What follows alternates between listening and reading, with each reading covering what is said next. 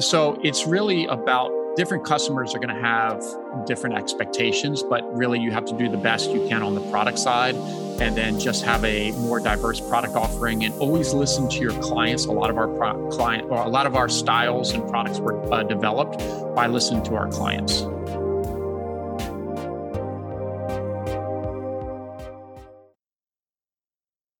One niche that has organically come up on the program is the hair industry. At first, it surprised me how often we talked about it, but then I realized, most people have hair. And this time, our guest, Mikey Moran, sheds a whole new light on not just what the industry is up to, but what any one of us are capable of. In addition to his own showrooms, Mikey is also the mastermind behind an entire industry ecosystem set to revolutionize the experience from shopping to upselling to delivery. With so much work to do in this or any e-com adjacent industry, I hope your takeaway from this episode is that you can be someone who influences the direction of an entire industry in no small way.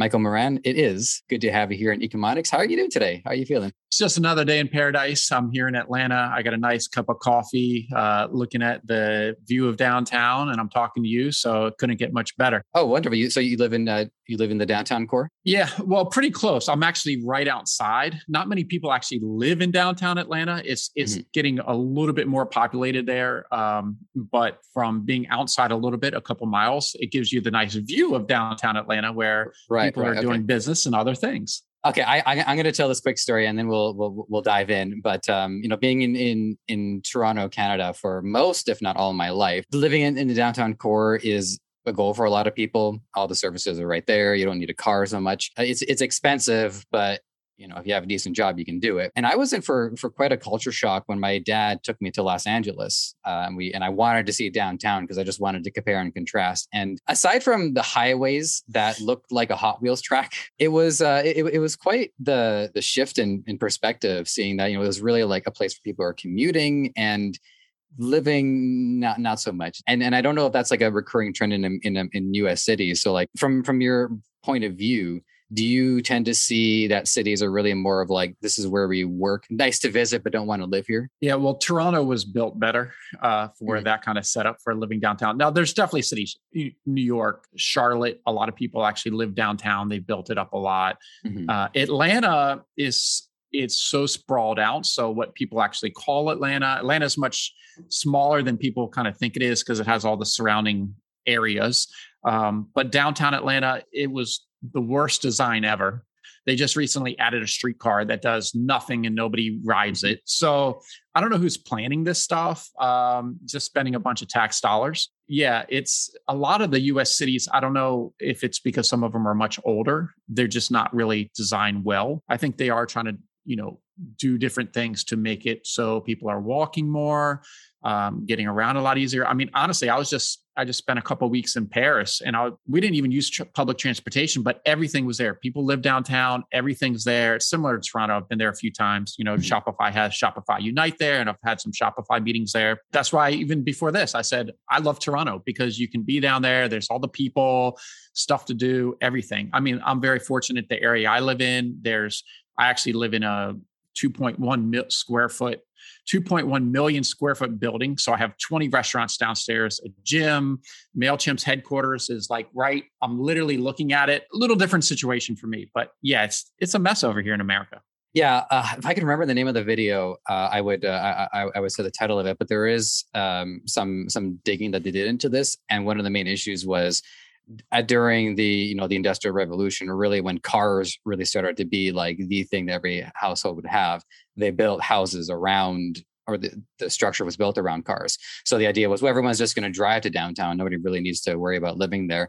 And the ghost of that decision still haunts a lot of cities to this day. And then New York is, of course, it's like a beta test for Coruscant, the city planet in Star Wars, for those of you who don't know. Okay, got that out of my system. Opening question for you, aside from that preamble. We talked about prior to the recording that some people they need some time to work out the answer to this question. But let's do this. Tell us what you do and what are you up to these days? It's not just what I do, it's what I try to do, which is way too much. Yeah. Mostly, well, pretty much everything's in the beauty space, but it's not just beauty products, but it could be the technology behind the products that we're doing. So we have a couple apps with Shopify. We have an influencer marketing platform. I have 5 showrooms, physical showrooms, retail showrooms, like those things people go in, not just e-commerce. So we have 5 of those, about to launch number 6, working on number 7. We have celebrity partnerships for different beauty brands and cosmetics. So we're the behind the scenes, and we kind of partner with them to run the whole back end customer service, packing and shipping the orders, where they run the front end of being like the celebrity and having it on their TV shows and huge Instagram followings and such like that. Just recently published a book called Fearless Beauty. It's an honest approach to entrepreneurship, whether you're in the beauty industry or not. I think it's fabulous, obviously. And I think that's, we have hosts. We host about 1,000 websites that we built. We build websites. We have a branding division. So people come to us and we can do your logos and all sorts of branding, packaging, all this kind of stuff. Yeah, we do a lot. That's just that's the major stuff that I can roll off the top of my head. Well, there's certainly a lot to work with there.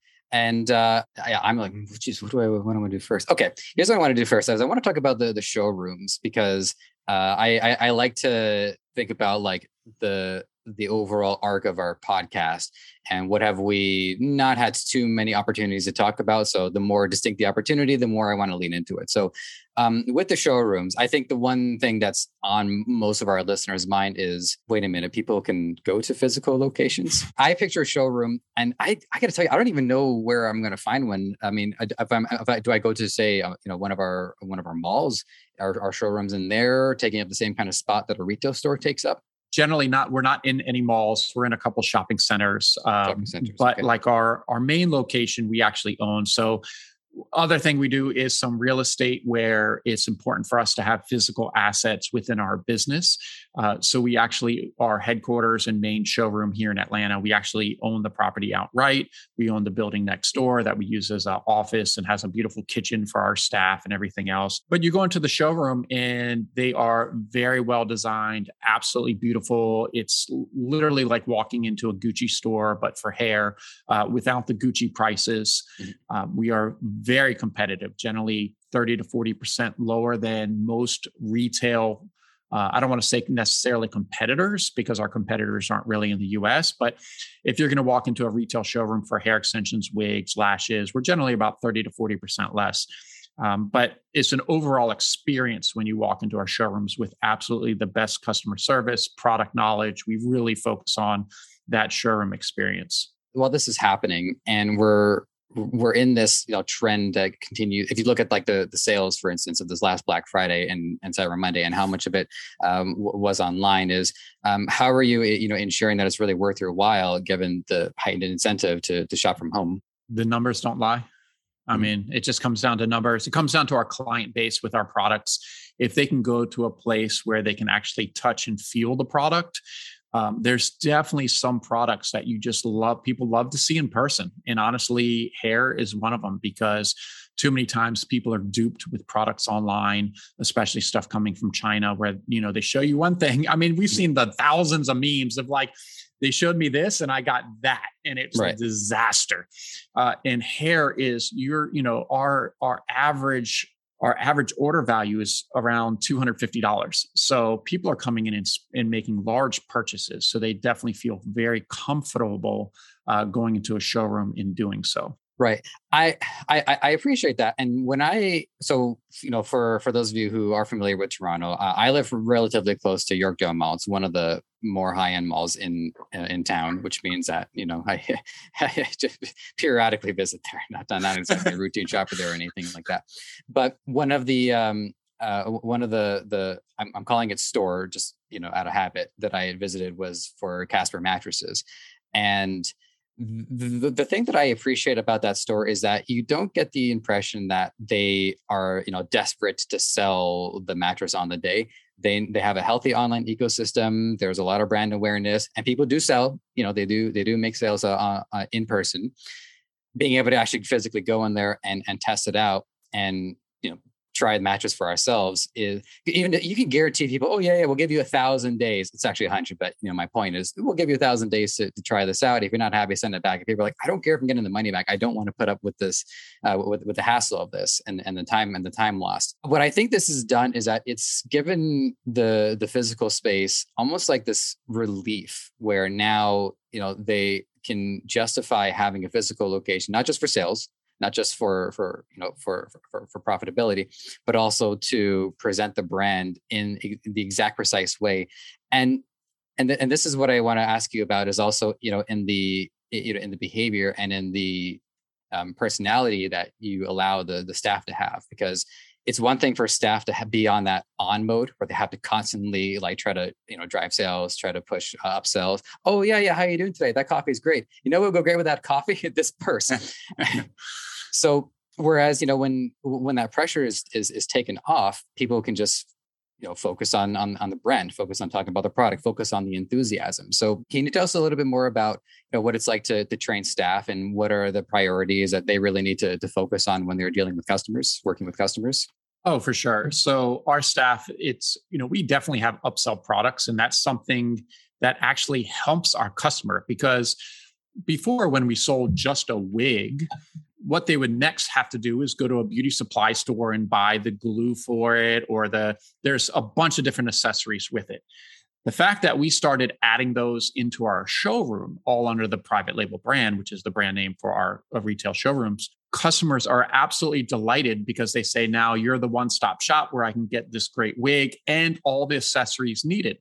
So our upsells process is not really that the typical where it's just so incredibly obvious. Mm-hmm. It is more an education component about, hey, you're going to have this product, but to really get the most out of this product, we have these other items. This is how you use them. This is what you do. And you're going to have a much overall better experience with everything. And our clients really appreciate that. They love the products, and it really just works. So it just reminded me this story. It's been a while since it came to my mind, but I did used to work in a store. I don't want to name names because I don't want it to come across like I'm trying to denigrate them or anything. But I had to make a certain amount of sales, each day. And somebody that I had known, he walks in. He used to look after us when we were kids, and he was kind of like a family friend. And we hadn't spoken in quite a few years, but he had come in looking for a bag, and I was wrestling with the nostalgia of our previous relationship with the I have to make a certain amount of sales today, or I'm not going to get my hours. And actually, the last time that I had seen him was at the funeral for one of his loved ones, and I never really talked about that too. And so there's just this debate going on in my mind of like, well, how much do I really try to sell to him? How much do I value my job versus this relationship? He walks out the door. He didn't buy anything. I feel like, wow, I got the worst out of both of that. So it's a challenging space, but when you're really focusing on the customer's best interests, and as you say, we have all of what you need here, and you will save it here, not only money, but you also save time, not having to look into multiple stores only for them to have their own agendas as well. Because it's one thing for somebody to walk into a store, only pick up like the little accessories and not be able to buy any of the major profitable products that they have in those stores. So, they've got their own challenges as well. Here's something that I noticed. I've had a few recordings with people in the hair niche. I don't think we necessarily had an agenda for it. It's not like we were we got to have at least 10 hair niche conversations. It's just been happening. I think this is either the third or the fourth. And it's not surprising that there's a lot of people working in, because most people have experience with hair, but I haven't talked to anybody in the sleep industry, even though most people have experience with sleep. And I think it comes to this limitation that sleep is largely an objective thing. You're either getting it or you're not, and if you're not getting good sleep, there's usually some objective reasons for it. But hair is style based, and it's subjective. Everybody has different views of what it is that they want to have on their head. So that's the observation. But my question to you is, how much of your brands and, other clients that you work with, how much of the success do you attribute to the style of the product? And then how much do you attribute to, the quality and making sure that it's not like what people end up getting when they order from China? Yeah, it's, quality always comes first, because at the end of the day, clients are generally styling whatever product they get. Having the trending styles and the way you can construct certain styles and wigs or extensions is a very important thing that we're very focused on. And actually, if you're watching this, you look at me and it's like, how does this guy even know anything about hair extensions, wigs, this, that, the other? Well, like anything, I didn't have any experience with it, and I learned and ramped up quickly. And I usually tell people it's okay if you don't have experience in the field you're getting into, because everyone starts out with zero experience, right? So the goal is to absolutely immerse yourself into whatever that subject is to become an expert. So, kind of my right-hand man is, his name is Dallas Christopher. He's a partner in the company, and he's, I think, one of the greatest hairstylists in the US. He's been a Paul Mitchell National Educator for 10 years. And last year, moved him over full-time with me. So it's really about different customers are going to have different expectations, but really you have to do the best you can on the product side, and then just have a more diverse product offering, and always listen to your clients. A lot of our a lot of our styles and products were developed by listening to our clients. So one of the things that you said there is, you don't necessarily have to be an expert on the subject. That expertise comes with it, and I also see an additional benefit to it, which is not going in with your own preconceived notions of what it should be based off, let's just say you were an expert on it, and you might have this motivation to want to focus more on how you see things rather than try to tell the customers what they want. It is something that I can see happening in this situation. So with that said, what was it about hair in specific that, assuming that, maybe there was other things you could choose from, was it just happenstance, or, what got you into the hair industry in the first place? It's one of those things where it just kind of happened. It was not planned. It was something I wasn't thinking about. It's actually, I was just out to lunch with my business partner, and we started talking about it and started looking at the industry and researching. And I said, wow, this is a really big industry. And we first started talking about it back in 2013, where there were very few online retailers for hair extensions and wigs. So I said, hey, this could be a huge opportunity here, and just kind of jumped in, and it's just kept growing and growing. And it's much bigger today than I ever thought I would even grow any business. So it's worked out well, learned a lot along the way, made plenty of mistakes along the way.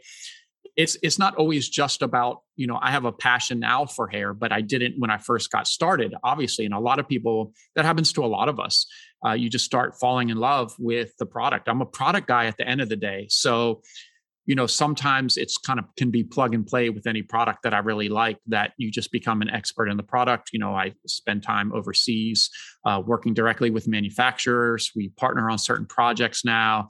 So it's just become something that it is every single day. This is what I do, and I love it. But what's been great about it is, we've helped thousands of people start their own hair and beauty business. So getting into the drop shipping side, getting into the technology side, building websites and all that. That's something that I've always been a technology guy. So this has been phenomenal and such an exciting experience to be able to wrap all this into one major project. And you certainly created an ecosystem, the likes of which I've yet to meet anybody else to compare it to. You have a partnership with Shopify.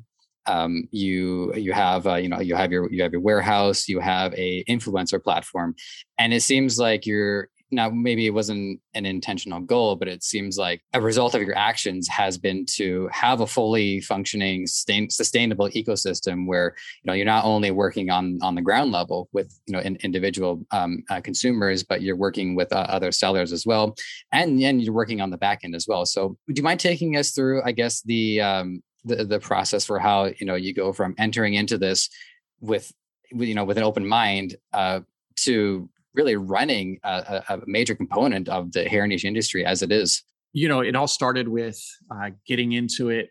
We had more of an affiliate system when we first got started, but like I said, we listen to our customers like nobody else in the industry. We actually have one of the largest Facebook groups, actually the largest Facebook group for running and managing a hair business with over 38,000 members, very active group. So I get a lot of feedback there.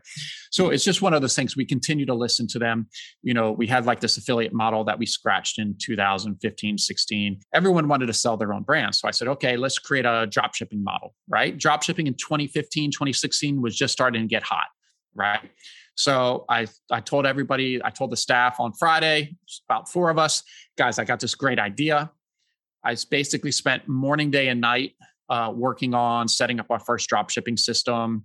On Monday, they came into work. I said, guys, this is our new drop shipping system, right? So we started that. They're like, oh, cool. So explain all people have to do is set up their website. We'll show them some training videos, blah, blah, blah. Well, it was cool to have this drop shipping system, but then nobody could finish their websites. Like it was just this huge roadblock. So I was just like, holy cow, this is a huge opportunity. We can build the websites for people because I've always been a web guy, pretty much all my life. So I was like, wow, this is great. So then set up the website. Then they started asking about like branding and all this other stuff. I said, hey, let's create our own branding division. Yeah. So I create that. At this point, there's nothing I don't feel like I can do. Then I was like, okay, how can we further automate the drop shipping system, right? Let's create our own drop shipping system with Shopify.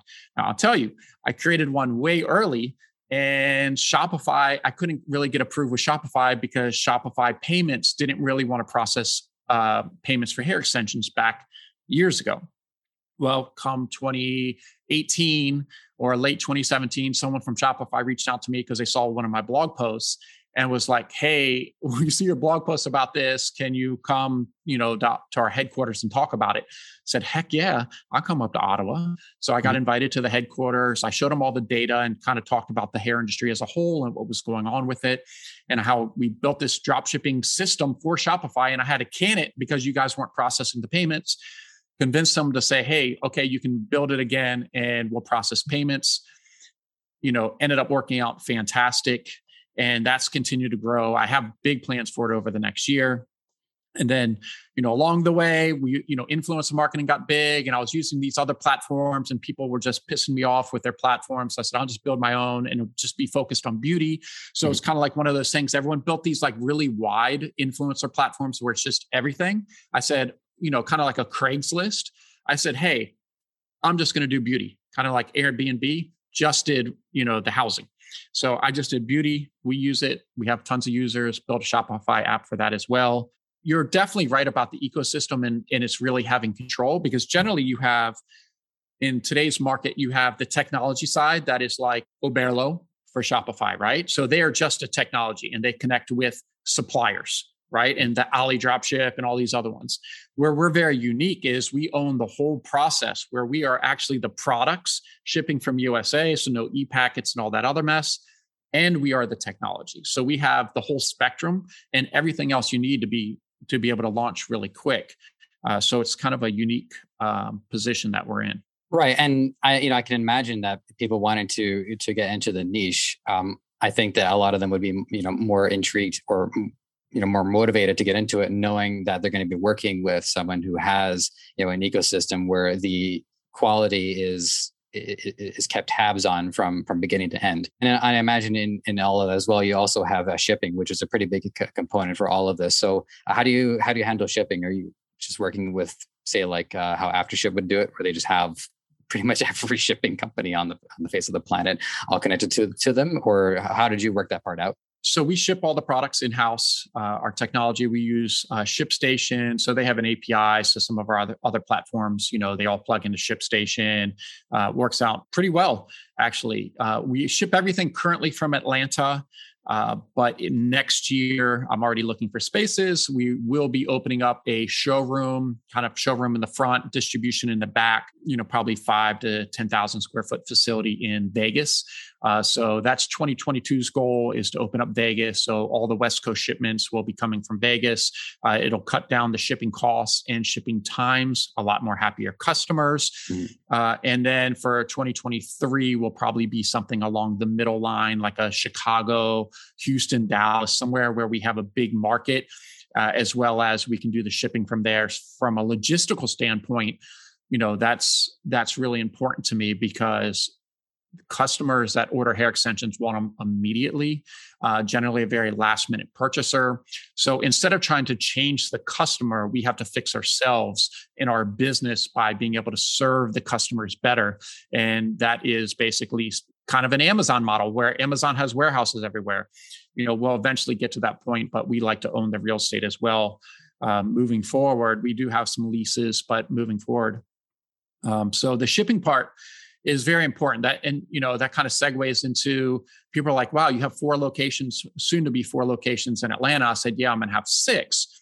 And they say, oh, wow, that's huge. But, getting into e-commerce and how it all ties in, which is something that I think over the next 5 years, people are going to get into a lot more, but it's not as big now, is basically I'm casting a web all over Atlanta. So within 2022, many orders that are in Atlanta that are actually ordered online, they will be delivered within 1 hour, because I have the web all over Atlanta, and Atlanta's the largest market for our products.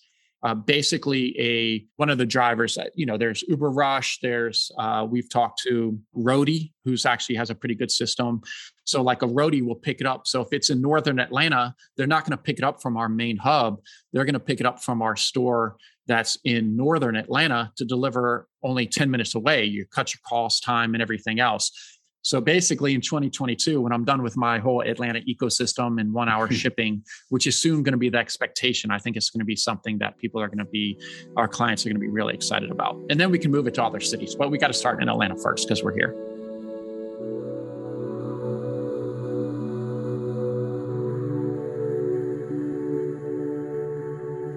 With getting something within an hour, I can see like a few specific scenarios where that would be ideal. Like if somebody has an event that night, and they have to get there and have to get that extension.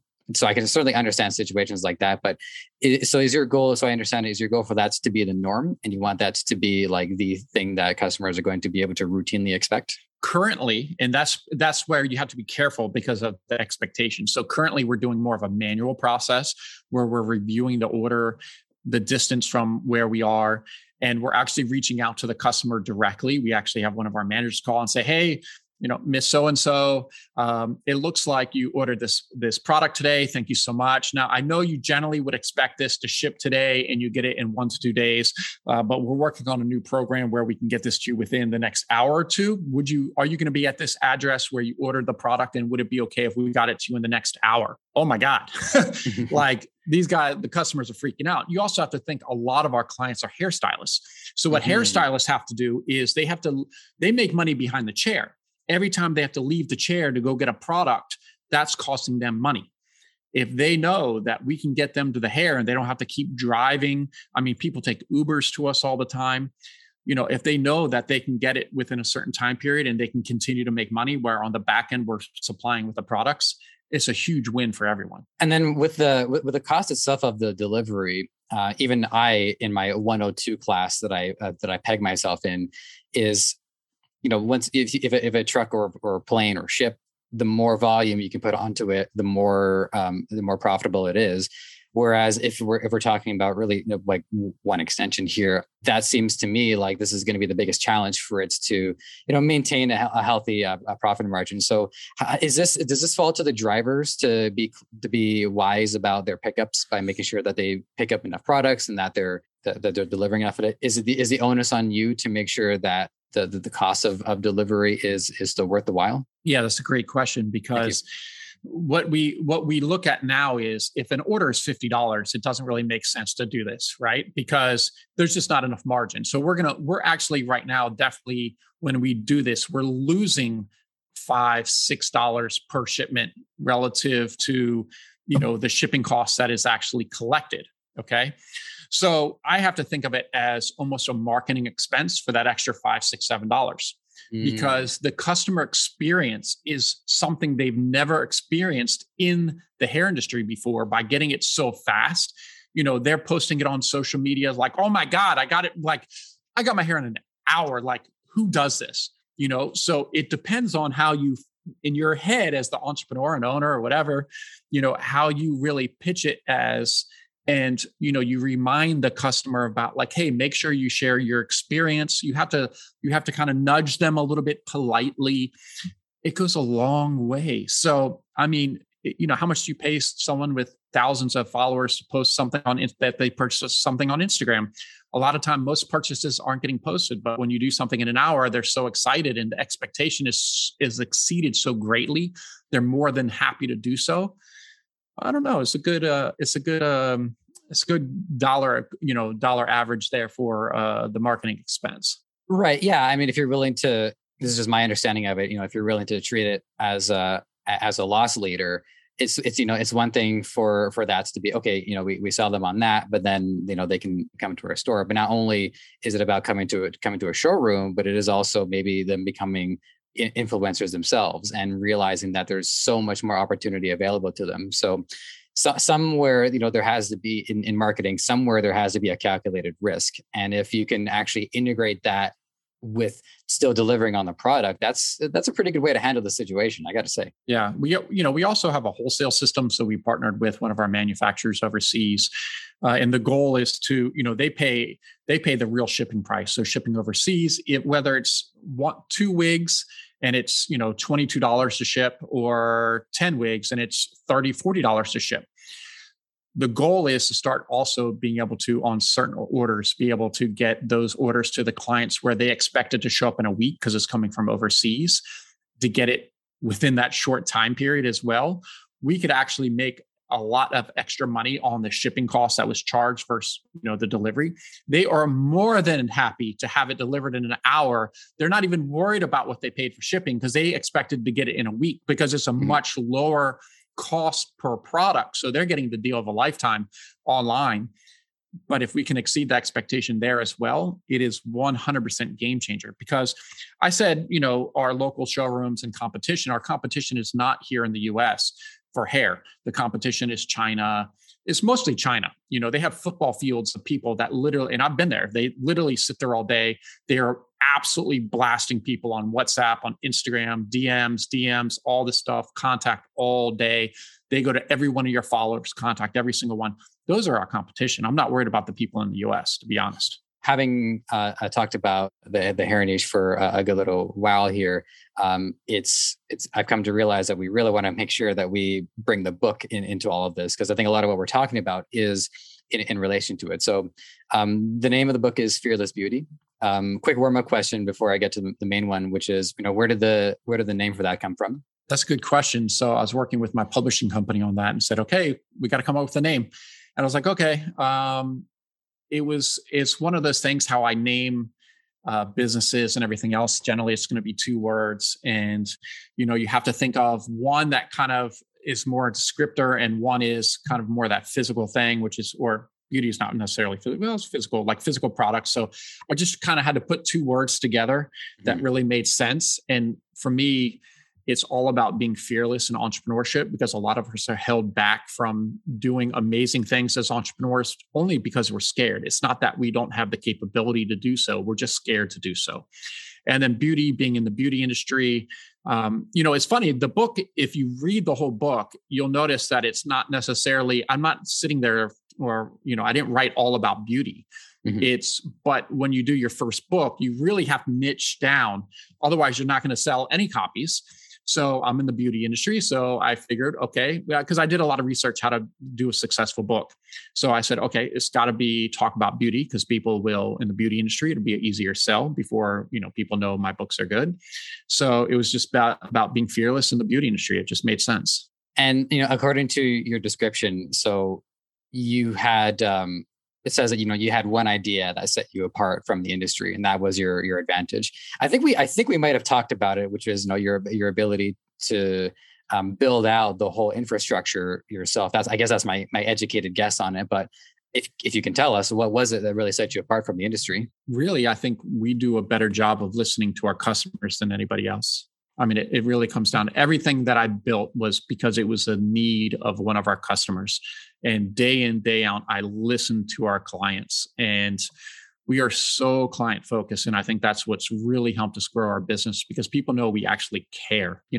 Even whether you're walking into the showroom, the online experience, the shipping experiences, if something goes wrong, we put a plan in place to fix it. We just don't keep touching that hot stove. So I think that's something that, and then being allowed to, after all the different projects I've done over the last, my whole life of entrepreneurship, it's allowed me to be able to build out and get the teams to help build out all the products and services we offer to make someone successful in the industry. And this is something that stuck out to me, because you made a very careful and conscious effort to receive the information, receive the feedback from your customers, and make sure that their needs are being met. and an equally conscious effort not to try to influence their behavior, try to tell them what they want. What I'm wondering is if any of that has happened anyways, if it was maybe you unintentionally found some way that you were actually changing the conversation of, and not just the hair niche, or as far as the industry as you had an influence over. Nothing too much to do with the actual hair products, because people are kind of set on what they like. But as from a technology standpoint, I definitely have been pretty adamant about, the one simple thing I actually talk about in my book is getting on the right platform. I do not know people that are successful in e-commerce on Wix sites. People get on Wix because they spend a ton of money on marketing. Squarespace, spend a ton of money on marketing. Like I said earlier, MailChimp's right over here. Yeah, they sold for a lot of money, but honestly, MailChimp as a e-commerce provider for a newsletter and email provider for e-commerce, I don't think they're a good service anymore. I even told them, because I see some of the MailChimp people, I was like, you guys lost focus. For me, it was mostly a technology play where I said, initially, we really recommended WordPress and Shopify. Now we're pretty strict on just recommending people to get on Shopify. And a lot of it comes down to the ecosystem Shopify has built is hands down, I think, the best. The products and services that Shopify themselves offer, like 24/7 customer support. For $30 a month, that basic program, you can't beat that. So that offloaded a lot of the customer service that WordPress, because it's like you get on WordPress, you have a problem, they're always contacting us. There's no one else, unless you hire some expensive developer. People are lost, right? People in the beauty industry aren't necessarily all tech savvy, so they need some extra assistance. That's where Shopify came in. So it was more of technology recommendations of what we really thought was good relative to like actual styles or products. Yeah, what I will say, just from my own point of view, I've had next to no experience with Wix or Squarespace either, but I do listen to a fair amount of podcasts, and Squarespace does tend to come up a lot as a sponsor.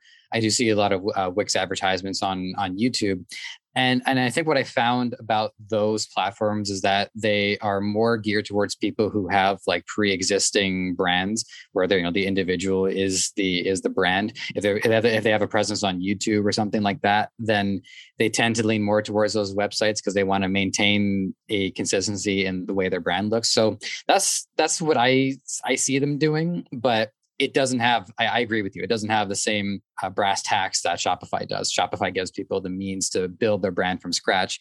And I think utilize the other social media platforms as well to help create their own ecosystem. Yeah, Shopify is big. I love Shopify being a publicly traded company because they need to continually innovate and make money as a platform to appease their investors. So it's something that they're always going to push the needle with technology, which I think is so important. All the integrations with now TikTok and all the social platforms, like you said, is huge. They're a huge company, so they can, contact whatever new platform and be like, hey, we need to do an integration right away, just keep up with everything. And they're always going to say, yeah, because Shopify is the big one. So it just makes sense. Actually, one thing that was news to me as well in this conversation is that Shopify, I didn't expect there to be working relationships with people such as yourself who are handling the product infrastructure. In my naivety, I guess, I just thought that Shopify really just focuses on the back end. And then as far as products go, people are kind of on their own. They reached out to you. They were willing to work with you, and you had to cross a certain threshold, I think, for them to be able to do that. So just remind us what exactly is that threshold, and like how would somebody else maybe in a different niche be able to cross that threshold? What is it exactly that makes this partnership at that scale? Well, actually, it's funny because when we first started talking to them, our main private label extensions.com, our main website, was still on WordPress. So when we started working with them, it was not even from the aspect of we had all this other business. So the threshold was we were basically not on Shopify at all. So after we built this, and then I saw Shopify was really pushing the needle 2018, 2019, really 2019 on everything, we switched our entire platform over to Shopify Plus, which was a major move. I mean, I spent over $250,000 in 2018 just on blogs, right? We published 1,000, probably average 2,000 word blog posts in 2018, 1,000. I lost 75% of my SEO just switching over to Shopify. A lot of it's come back, but it's taken 2 years to come back. I actually had someone from Shopify, they get weird about who it is and names and stuff, but I had someone from Shopify. They actually came down to Atlanta and worked out of my office for a week, just was watching everything we do and was just really impressed. So they could report back to the teams. And he noticed I was using Square. And he's like, Mikey, why are you using Square? I was like, man, they have a great point of sale. I was like, I've looked at Shopify's, but there's a few things that you guys need to improve. He goes, man, it would be great if you got on Shopify. And I said, you know what? Let's go upstairs and order all the equipment now. It's like, I'll just wait for Shopify to update everything. And I mean, just our point of sale, we process millions of dollars of transactions a year. And Shopify loves transactions. Like, we know Shop Pay and all that is really Stripe. Shop Pay Installments is a firm, but they still get a cut of all that. And it's just easy money for them. So as you start processing more volume, then they start to really like you. It depends on who you know, like going to the conferences stuff, which now we can't go, kind of sucks, obviously, because it was probably right down the street from you, Shopify Unite. But really, it's not just Shopify. It's anything in business is building relationships, right? And you have to be really good at building relationships with your partners and everybody you work with, so you guys can do more together. So really, it's not just how do you work with Shopify? It's how do you work with more people? It's just be stronger at building relationships. So 2 more questions for you, and then I have some, I guess, more wind down questions because we're nearing the hour mark. So this one, I with everybody in the hair niche that I speak to, I always want to ask them, what's their, how do we really talk about the true innate value of hair? I mean, it's one thing for it to look pretty, but there's more to it than that. It gives people confidence. It gives people a sense of their own autonomy. One of them talked about how somebody was a cancer survivor and wore a wig to reclaim some of their identity that they felt they lost after chemo. So, and from your point of view, you could perhaps speak of an individual who bought an extension and it really made a difference for them, or a wig. You could also talk about influencers that you were able to really boost a platform for. So, from your point of view, what are the true values of hair? I know it sounds so like corny the way I ask it like that, but it is what it is. No, it's true. I mean, hair is so important to so many people, right? So the cancer part is really close to us at Private Label. We have people within our organization that have struggled with cancer. Me, myself, 2 times dealing with cancer. Luckily, I caught it early both times. Otherwise, the first time I would not be here today. There's no way. And so cancer is something that's really important to us. We've actually donated hundreds of wigs over the years and done different things for people. You can see when we bring someone in that's maybe a cancer patient or something, we'll do like a prom makeover for someone that some people just need that, like that extra something. You can see it in their face, like, and just how they feel and the confidence and everything else. And that's why for me, I'm never about what style someone should wear, short hair, long hair. It's just whatever you want, like what's going to make you happy. That's what's most important to us. But that gets important part about our business too. We do as much as we can to give back to our community that supports us. Within our Facebook group, I actually give a laptop away every single week, a brand new laptop. A lot of people are trying to run businesses just from their cell phone. You're at a huge disadvantage. I think you would definitely agree. You can manage a business from there, but you can't really build a business from a cell phone, right? It's easy. Yeah, you can check for updates. Like if there's a fire, you'll find out on your phone first. But right. So it just goes into everything we do within the business is really to also help people and our clients. And hair is obviously an important component of that as being the product. It's something that is just so important to people, both men and women, that it's amazing to be able to make them really happy. And especially because we've done a really good job at our price point of offering the types of products that, you're generally, if in the US, you'd be paying a lot more for, but because we've reinvested the business, we don't have like a mortgage on our main property and all this, we can be really affordable for a lot of clients. And what we've also done is, as much as I know hair and I'm like, okay, this is the best hair, this is what everyone should be wearing. Not everybody can afford this. So we have some other really good low cost options because a lot of people just don't have the budget. right? So you have to be very conscious about, not everybody has the privilege of buying the best hair and all this other stuff. I mean, I supply hair to, we don't talk about who our real clients are, but some of the biggest names that everyone follows that wear like really long hair. I'm kind of the guy that a lot of people go to. I mean, talking the top most followed celebrities in the world have worn hair that's from my office, so it's just giving people what they want and just doing it with a purpose. That's amazing. There is one celebrity, and I'm not like a massive fan of it. Once we turn off the recording, I'm going to ask you just they're going to shoot that one in the dark. I won't actually. You're probably not going to want to tell me due to confidentiality. I won't tell you. I can tell you off camera. I don't care as long as it's not recorded. But okay. Just it's we don't really flaunt, like a lot of people in the hair industry. They really flaunt who their clients are, but because we're behind the scenes of a lot of people, like we're good. We don't need to do that. We're not posting all these. It would help our business a lot, but it would also alienate our business on the back end because we're alienating the clients that we supply that are supplying to the big celebrities. Now that Shopify has upgraded to version 2.0, we needed to make sure we were up to speed. So we've released version 4.0 to ensure that we're 100% equipped to take advantage of the 2.0 revolution. If you haven't upgraded your store, head on over. And if you haven't gotten started, now's as good time as any. You're probably, I imagine, not only are you keeping your eye on your plans, you're talking about what you want to do in 2022, 2023. Is any emerging tech or any of the, I was about like semi-augmented reality or virtual reality, or is there anything along those lines on your radar at the moment? Yeah, I really like that. The ideas for those, we actually worked with a developer for the space with Spark AR to be able to put on our actual lashes, right? So you can actually go, I believe it's on the private label, the Instagram, you can go to like the filters and you can put on like a lash filter and it'll actually put the style lashes on. Mm-hmm. We're going to do the same with some of our cosmetics products. It gets really a lot more challenging with hair because it's just hair, the way it moves, the way it looks and the styles. But I think we're getting really close to the point where it can be done very well. I didn't want to be first out of the gate with this just because I don't know what the return on investment is. And necessarily first out of the gate with some of these products or using some of these products doesn't mean that you're going to get the best rewards.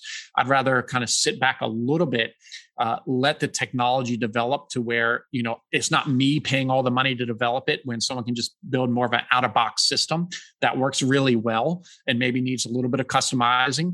That usually works out better for me, but I think it's definitely something that is going to be bigger in the beauty industry. You can already with your app, place a chair in your living room and see what it looks like. And I love that kind of stuff. I mean, it's really cutting edge, but, for beauty, it'll be interesting to see how far we can go with the hair. I mean, with glasses, with Warby Parker does it, all this other kind of stuff. So I think we're at the point where something a lot more complex is going to be possible. Yeah, and I think all of this is really in the efforts to continue finding ways to save people time.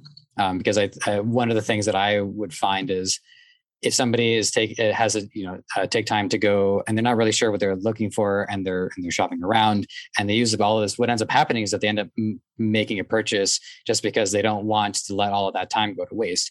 And so the more ways people can save time and have more confidence in what they're doing, I think leads to a healthier marketplace. Oh, for sure. Yeah. And the people that can integrate it and use it properly and market it. It's one thing to have it, but to be able to market properly and let people know the advantages of using this, AR system or something else, that's also part of the process, but it can be very, very powerful. One more on subject, and then I'm going to give you one other one that's more of like a wind down question. It looks like I'm going to steal you for a few extra minutes. Hope you don't mind. I'm good. No, I'm good. Excellent. Love it. So for people who are, interested in getting into this, they think that they, that the hair niche is a good place for them.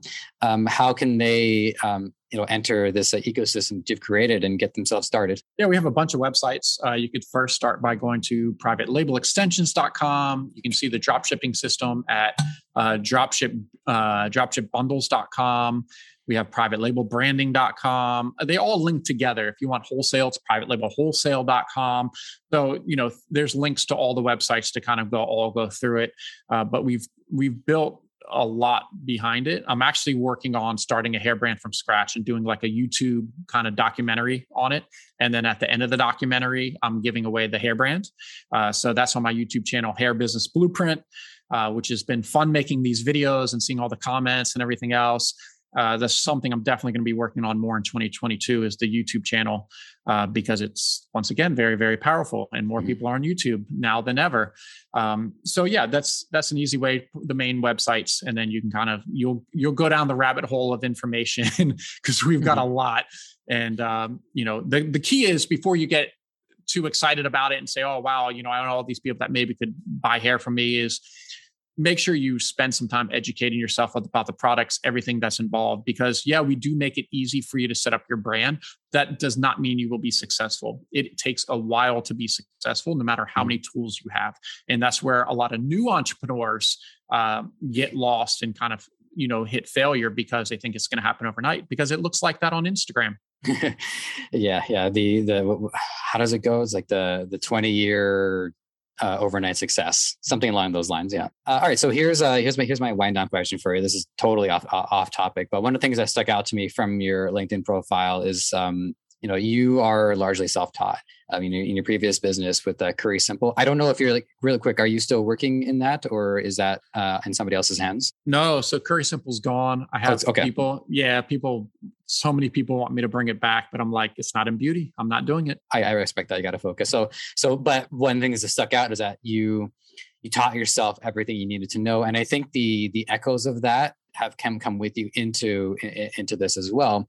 Whereas with school, not so much. It didn't really work for you. And I love talking about this because, with a lot of the content that I listen to in my off time, we talk about how different industries. Oh, actually, I remember this was a Christian Leverage episode I listened to recently about how a lot of these industries, they change and they advance and rather rapidly, but the educational system has grown. Like we have online learning, we have remote learning, but the core foundation is over 100 years old at this point and is in desperate need of some restructuring. The counterpoint is that, and this is from another previous guest, Amy Hunt, who is a teacher, and she said, the thing that's really important for people growing up is they need that structure, because without that, they don't, even if they end up rejecting it, they still need that to start their development. So from your point of view, where was your learning really at its best? Was it, when you dove into business and just taught yourself on a day-to-day basis?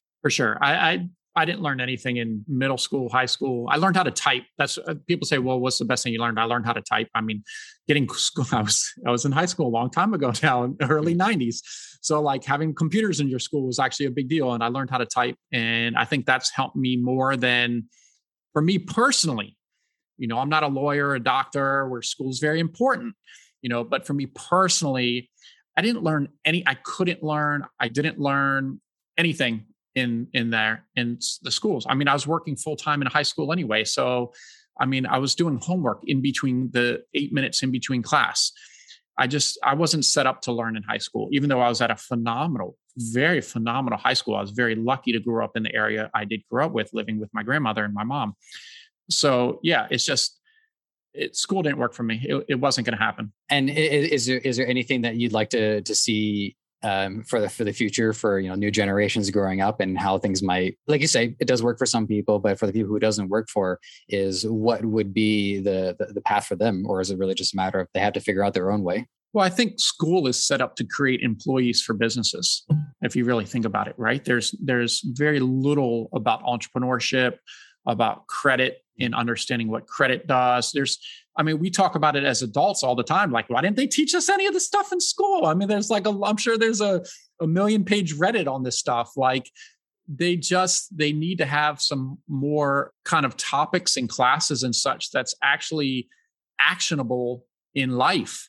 More life lessons kind of things, maybe bringing in entrepreneurs to speak and all this kind of stuff, like people that are local business owners and stuff. Like, I think that kind of stuff is so important, instead of just, I'll never forget, because my girlfriend was making fun of me. I didn't know about something that happened in history. I was like, Mary Margaret, my history teacher literally stood there for 45 minutes and lectured 45 minutes straight. No questions.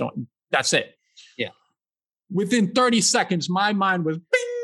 I learned zero. I think they just wanted me out of the class right? Because there's no way I'm passing this class. I mean, I barely made it. I was like 1.9 in high school. I got my transcript. I found my transcript like 20 something years later.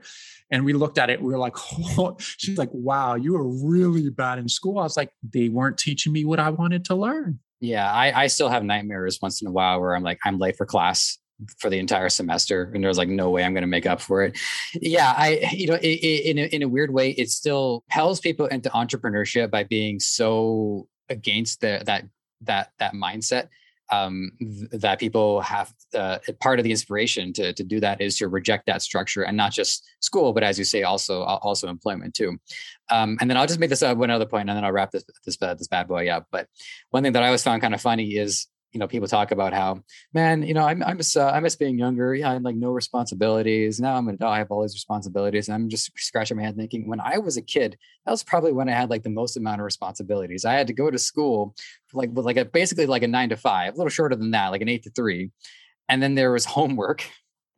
And I had to do that for, I don't know, 15 years out of my life. Now I don't work that many hours unless I want to. Like now I have full control. I feel more free now than I ever did when I was in school. Yeah, is interesting. But also how many employees do you have in your business? In our company, ballpark like 70 to 80 people. But don't you feel that pressure and the responsibility of those 70, 80 people? That I feel the pressure to be responsible to them? I do. Yeah. There is pressure, but at least like, when the clock stops, the pressure stops. And I have my other days to do other things, and I don't, and but I do see where you're going with this though. Yeah. That's what, for me, like for the responsibility, my day to day is whatever I want my day to day. Like you're like, can you spend extra minutes? I'm like, yeah, of course. This is awesome. Like, this is important, very important part of my day. Right. And it's very, I feel great to be at this point to be able to do that. But yeah, going back to, it depends. People's like, oh, you work all the time. I was like, I haven't worked a day this whole year. What are you talking about? I'm having the time of my life. Mm-hmm. It's always more fun when things are working out really well for you, right? Mm-hmm. But that also, things working out well for you is a result of a lot of things that didn't work out well for you that you fixed, experienced, you kept pushing and going, and now you're here. Right. I actually just posted a video about this on my Instagram about getting started as an entrepreneur, selling lemonade at, 10 or whatever. And I was like, I run an 8-figure company because as a result of 30 years of being an entrepreneur. It's actually a little over 30 years. Like it's going to take time, but time is our ultimate asset. Right. So you're going to do at this point, I'm sure, what is best for your time. I'm going to do what's best for my time. And, not everyone should be an entrepreneur either, because their mind, I'm sure you understand this too. What goes on in your mind is a lot of times you're working more in your mind than actually on a computer or networking or whatever else, because it's so intense. It's entrepreneurship. It's not like a 9 to 5 where you get off at 5 and day's done. You're still thinking. Like, I know you say, oh, you can do it. You're still thinking about your business 100%. Yeah. You got me. Yeah. I still think about it. Yeah. But it's fun, right? It's like I don't want to say it's like a game, but like, I don't have to grow my business anymore, but I do, because it's like a game of like, how far can we grow this? I think about my staff. If I stop growing the business, how's my staff going to keep moving up the ladder? You got to start creating more ladders for them to climb, so it's really interesting but not everybody wants that, right? A lot of people are just kind of like, oh no, I'm good here. I don't need to push anymore. I'm just going to live my life. But for me, that's kind of boring, but that might not be for somebody else, but that's totally okay too. Not everyone needs to be a damn Elon Musk. Yeah. We've got one in him. That's good. Yeah, that's enough. I think we're all pretty happy with that. Yeah, for sure. Yeah. Well, I appreciate your takes and your insight. And it's been a blast having this conversation with you. So the last thing is actually technically the question comes in 2 parts. First is if you have any like a Chinese proverb or a quote or anything like that you like sharing, you're free to. And then let the audience know how they can make contact. I'm going to think about that Chinese proverb, but contact is, if you want to reach out to me, the easiest way is probably on Instagram. It's @MoranMikey. I'm trying to think of like quotes. What's funny is I used to be so big into quotes. Like when I first started as an entrepreneur, I lived by quotes. But now I just kind of like, I don't even almost see them anymore because my mind is just thinking so different. But really for like more of a value is it's more comes down to like, it's okay to fail because that's really the only way you're going to learn. So like, I love talking to new entrepreneurs because they get so wrapped up. I couldn't imagine being an entrepreneur trying to come up in today's world with social media. Like as much as I love social media, it helped build our business. It must be absolutely brutal to be a new entrepreneur and see like what people put on there. It's just a highlight reel. So it's just really tough. So, you know what, at the end of the day, just do the best you can. Always try to improve yourself. Realize things are definitely not always going to go right. And when they do go wrong, just figure out how to fix it, get it done, move on. And that's it. Excellent. Well, I should say, like I say Chinese proverb as like an example of a far-reaching, like bits of wisdom, where however shape that may take. But nonetheless, I appreciate the answer. See, if I did better in school, I would have had a better understanding of Chinese proverb. But that's okay too. You zoned out during the Chinese proverb lecture. I get it. That's okay. We're it is what it is. All right. Well, that's everything that we've got for you today. To my audience, as always, it is an honor and a privilege to collect this information. Am I using it for my own benefit? You know it. But nonetheless, share that information with all of you as well. So to that, I say thank you. To my guest, Mikey Moran, thank you as well. This has been a fantastic episode. And with that, take care, and we will check in soon. Thanks for listening. You might have found this show on any number of platforms: Apple Podcasts, Spotify, Google Play, Stitcher, or right here on Debutify. Whatever the case, if you enjoyed this content and want to help us thrive, please take a few moments to leave a review on Apple Podcasts or wherever you think is best. We also want to hear from you, so whether you think you'd be a good guest or want to weigh in on anything related to our show, you can email podcast@debutify.com or connect with us on Facebook, Twitter, Instagram, and TikTok. Finally, this podcast is created by the passionate team at Debutify. If you're ready to take the plunge into e-commerce or are looking to up your game, head over to Debutify.com and see how it can change your life and the lives of many through what you do next.